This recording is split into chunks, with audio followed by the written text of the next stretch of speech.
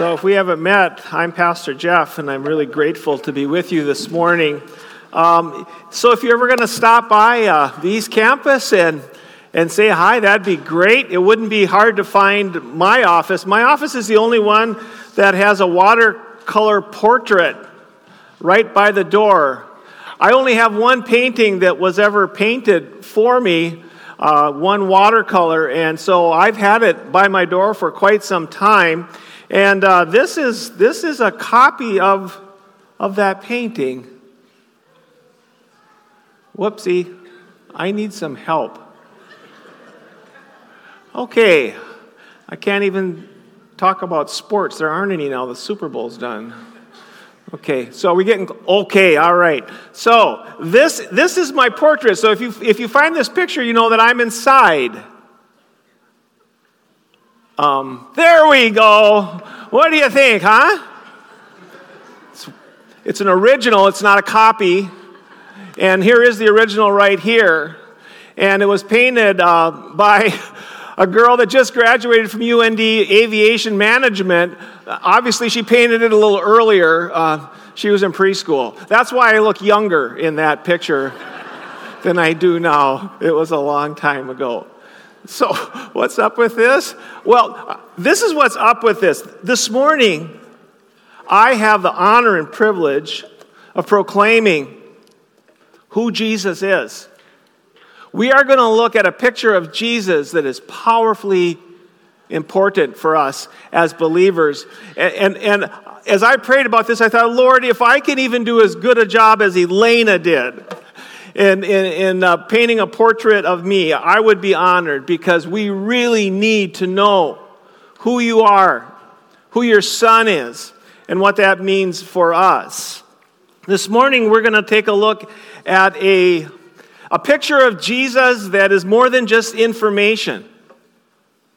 All of it is true, and it is fascinating, and it is interesting, and it is important. But it's more than just religious facts.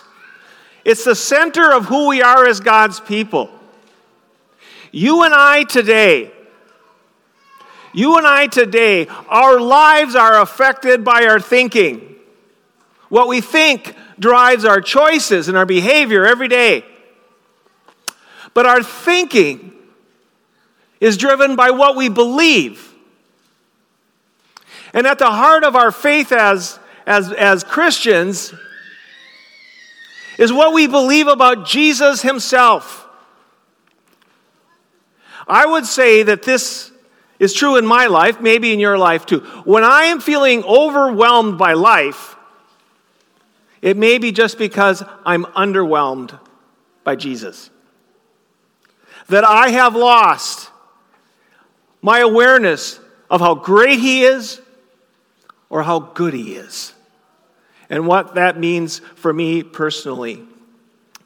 We're in a series on the book of Colossians, and we don't know exactly the struggles that the Colossians were facing. Paul isn't real specific about the struggles that they are facing, but he is beautifully specific about the answer to their struggles, the hope for them in the midst of their struggles. As we read this letter, we realize that there may be a bit of a struggle with some practices that kind of were related to Judaism. A lot of them had that background. Like a lot of people in their day and ours, they were fascinated by the spirit world, fascinated by angels, maybe fearful of demons. So we see some very important revelation from God that puts the angels and the demons, in fact, all the issues of life, in their place where they belong. And that is under the supremacy of Jesus, his greatness and his goodness. If you would like to follow along in your scripture this morning, I'm going to be beginning with chapter 1, verse 15. If you're here last Sunday, Pastor Vern talked about all of our need for hope, and that we can be grateful today that God has provided for us an answer to our need for hope. And that answer is in a person, and that person is Jesus. And now we're going to pick it up today in verse 15 as God inspired the Apostle Paul to give us this sense of the wonder of Jesus, beginning with verse 15, reading in Jesus' name. The Son is the image of the invisible God, the firstborn over all creation. For in him all things were created, things in heaven and on earth, visible and invisible, whether thrones or powers or rulers or authorities, all things have been created through him and for him. He is before all things, and in him all things hold together. And he is the head of the body, the church. He is the beginning and the firstborn from among the dead, so that in everything he might have the supremacy.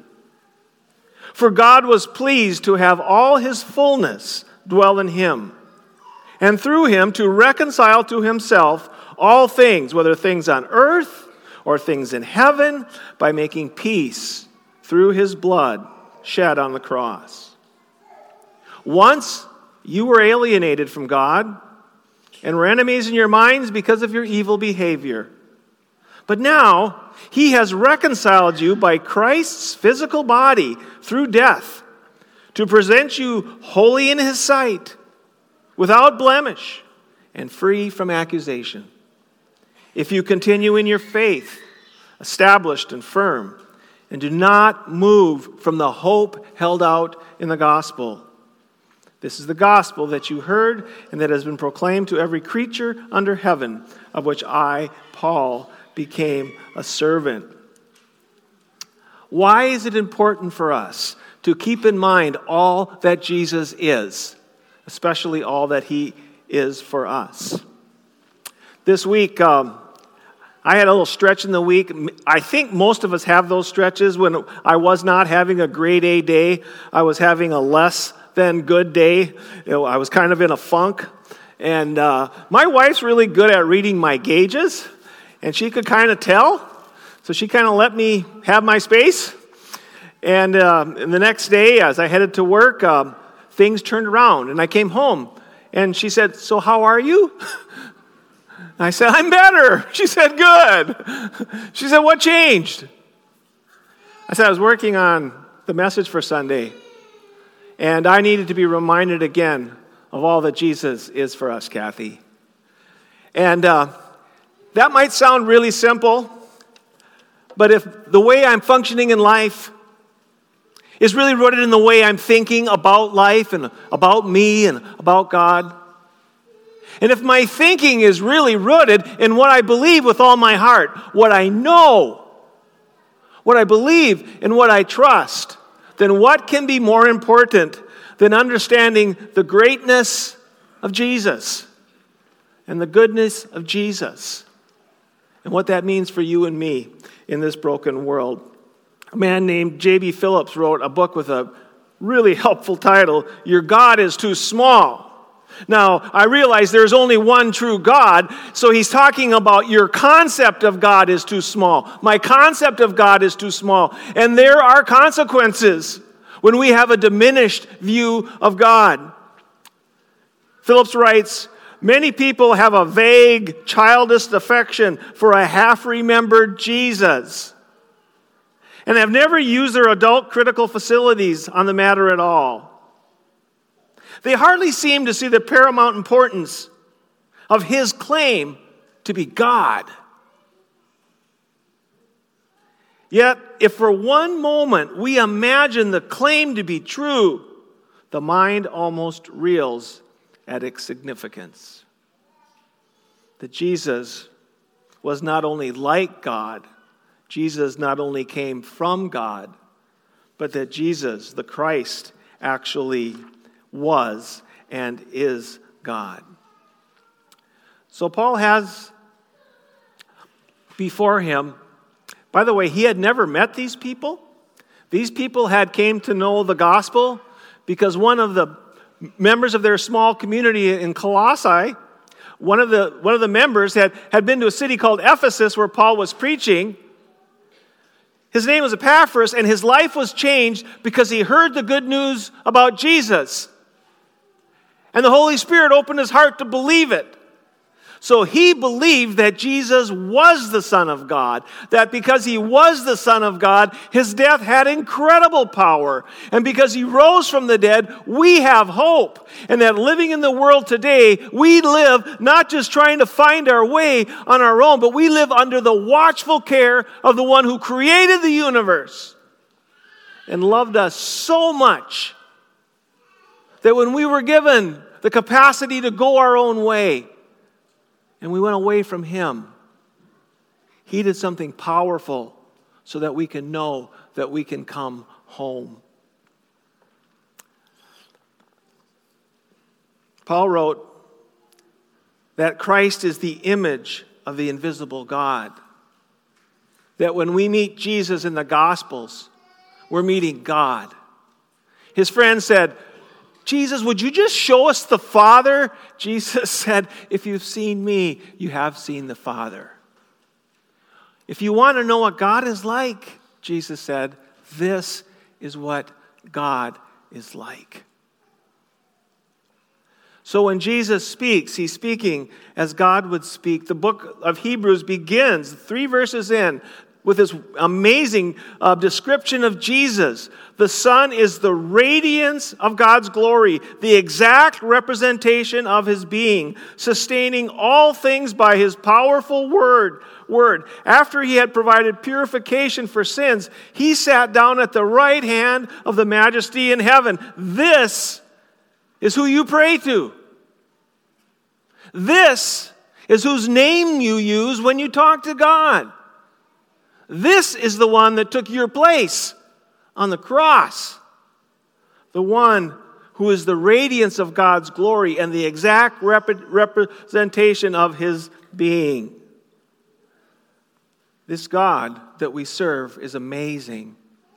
And to think he has revealed himself to us like one of us in the person of his Son, Jesus.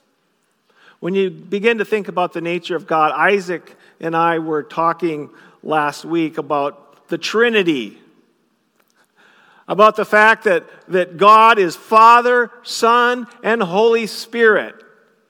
We weren't arguing, we were just talking. The other couple weeks ago, he opened and he blessed us in the name of the triune God. I said, why did you say the triune God and not the Father, the Son, and the Holy Spirit? Well, he's right. He is the triune God. This is the mystery of God. The Father is God, but he is unique from the Son. The Son is God, but he is unique from the Holy Spirit. The Holy Spirit is God, but he is unique from the Father. One God, 3 persons. If that doesn't make your head hurt, you haven't thought about it long enough. How can he be one God in 3 persons? Can I give you the short answer? Because he's God. Because he's God. He can do that. He's God. And that's an important part of the way that God has revealed himself to us. The wonder of God. So when we think of the greatness of God, we think of the Father creating this world for us. But he did not do that apart from the Son. Jesus was there. When we were created in the image of God, we're told that God said, let us make mankind in our image. Before the Holy Spirit breathed life into our first member of our human family, Adam. The Son is the radiance of God's glory, the exact representation of his being. And Paul goes on to say that he is supreme over things that are visible as well as those things that are invisible. John said, in the beginning was the Word, and the Word was with God, and the Word was God. He was with God in the beginning. Through him all things were made. Without him nothing has been made that has been made. Kathy and I made some reservations here a week before last for August at a campground on the North Shore. Have you tried to get a camping reservation on the North Shore lately?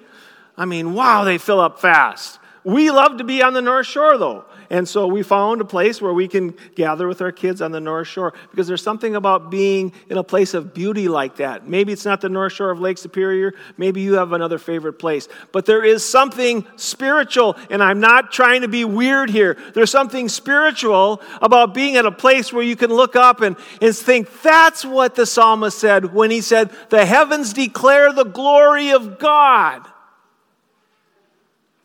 There is something about being out in creation that makes us feel humble as we think about the Creator. But Paul wants to say, when you think about the Creator, think of your Savior standing at the Father's right hand, creating all of this for His glory and for our enjoyment. Your God is not small. And Jesus is the exact representation of the Father. He's supreme over all things created. Let me just throw this out. If you're sitting by a campfire at the lake or out in the Badlands or on the North Shore of Lake Superior, and you have one of those wow moments, ask 2 questions. Who is responsible for all of this? And the second question, what are His thoughts towards me? What are His thoughts towards me?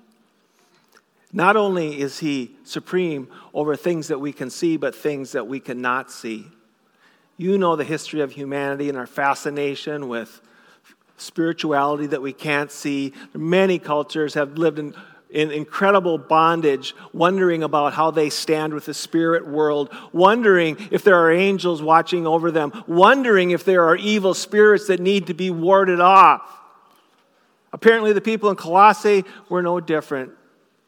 But we're told here that Jesus, who was not only Lord over the things created, and He revealed that when He was with us, when in the midst of a storm, He got up and said to the storm, "Quiet!" And the storm was quiet. And His disciples said, "Who is this? What kind of man is this that the winds and the waves obey Him?" He's sovereign over the creation, the things that we can see. But He's also sovereign over the things that we can't see. This is a common occurrence in Jesus' ministry. At sunset, the people brought to Jesus all who had various kinds of sicknesses. Laying hands on each one, He healed them. Moreover, demons came out of many people, shouting, "You are the Son of God." But He rebuked them and would not allow them to speak, because they knew He was the Messiah. The angels do His bidding. The demons tremble with fear at the very sight of Christ. If we have questions about the origins of creation, or questions about the reality in the spirit realm, we have this confidence and we have this hope. God has revealed Jesus as the Christ, our Savior, and He is sovereign, He is supreme over all of that. Are you trusting Him with your life? If you are, your life is in good hands. Not only is He great, but He's very, very good. Imagine yourself as a kid who's in the school play. You had practice after school, and now it's getting a little later. Your dad was supposed to pick you up at 5 o'clock. It's now 5:15, soon 5:20. What would your thoughts be towards your dad? Some of you say, well, that happened to me this week, actually. What would your thoughts be towards your dad? It might go one of 2 directions. It might go, yeah, I know. Something at work was more important. Or he stopped off at the bar. Or he forgot about me again. This always happens. And you're sitting with a sense of disappointment, frustration, maybe a little brooding anger. Or maybe it would be this. Something must have happened. Maybe Dad got stuck behind a train, waiting for a train. Or maybe he stopped to help a lady change her tire by the road. I don't know, something must have happened. But I know he's thinking of me. He'll be here eventually. It's just a matter of time. You see, our sense of peace or hope or a lack of it depends very much on our concept or our understanding of the one in whom we're trusting. Not only is our Savior great, our Savior is very, very good. Perhaps there are no better words to prepare for communion than these words that Paul wrote, beginning with verse 19. For God was pleased to have all his fullness dwell in him. God himself was doing this for us. And through him to reconcile to himself all things, whether things on earth or things in heaven, by making peace through his blood shed on the cross. Once you were alienated from God and were enemies in your minds because of your evil behavior. But now he has reconciled you by Christ's physical body through death to present you holy in his sight, without blemish. All the sin stains were taken away because his blood atoned for those. And without accusation, the devil can bring up all the stuff you wish you wouldn't have done, all the stuff you're ashamed of. He can bring it up, and God has defeated him. Jesus died for that. You are no longer enslaved to that stuff.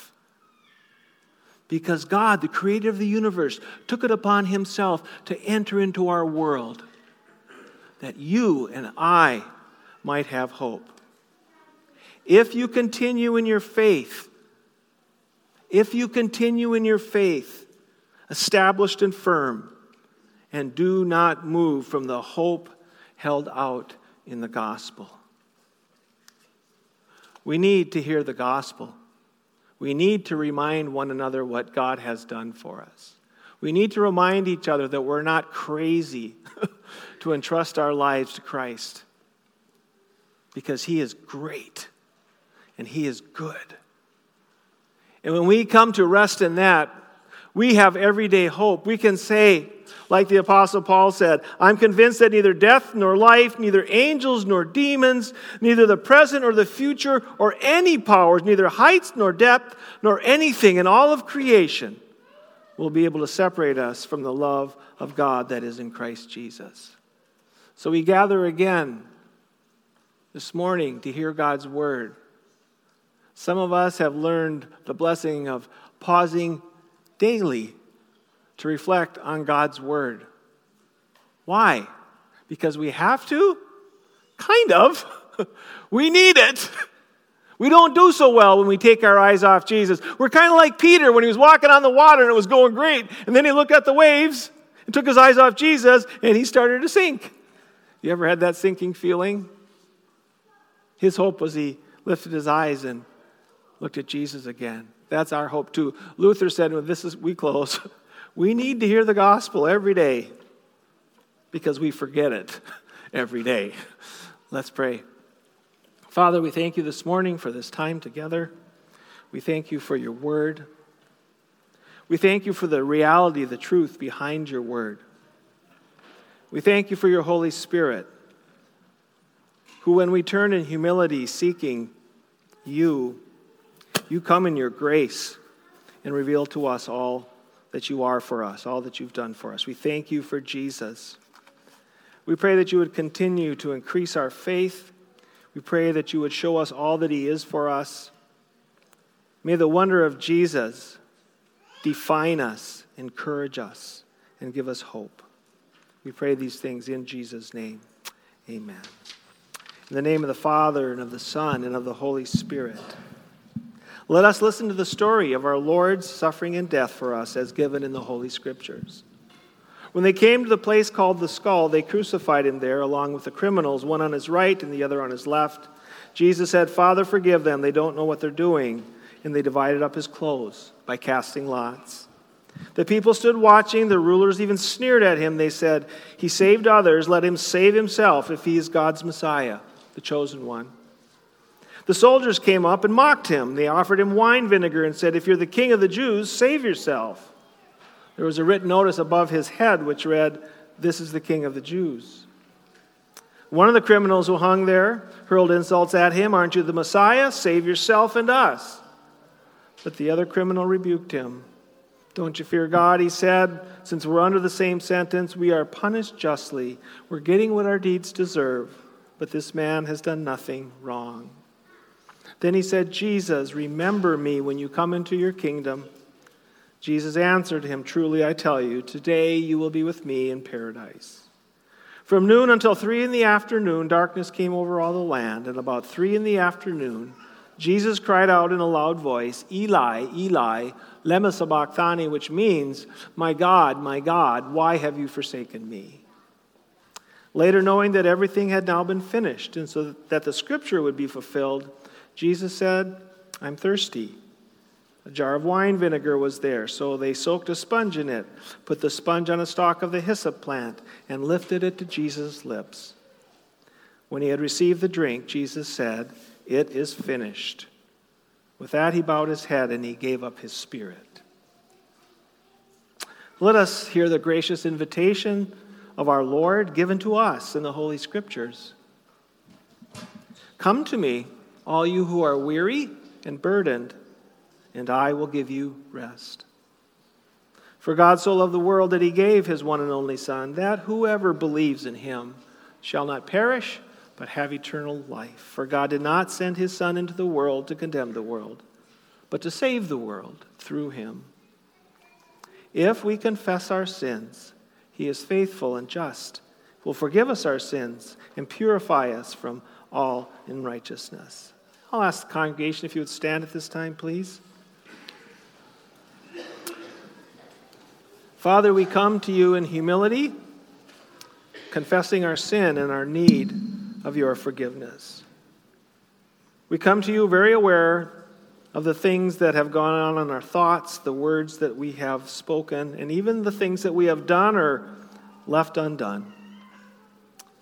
So we come to you this morning, to your infinite mercy, and ask you for Christ's sake to forgive us all our sins. By your Holy Spirit, we pray that you would increase in us a true knowledge of our Savior and your will, that by your grace we may walk in your ways. Hear us now as we confess the Christian faith as expressed in the Apostles' Creed. I believe in God, the Father Almighty, maker of heaven and earth. I believe in Jesus Christ, his only Son, our Lord, who was conceived by the Holy Spirit, born of the Virgin Mary, suffered under Pontius Pilate, was crucified, dead, and buried. He descended into hell. The third day he rose again from the dead. He ascended into heaven and is seated at the right hand of God the Father Almighty. From there he will come to judge the living and the dead. I believe in the Holy Spirit, the holy Christian church, the communion of saints, the forgiveness of sins, the resurrection of the body, and the life everlasting. Amen.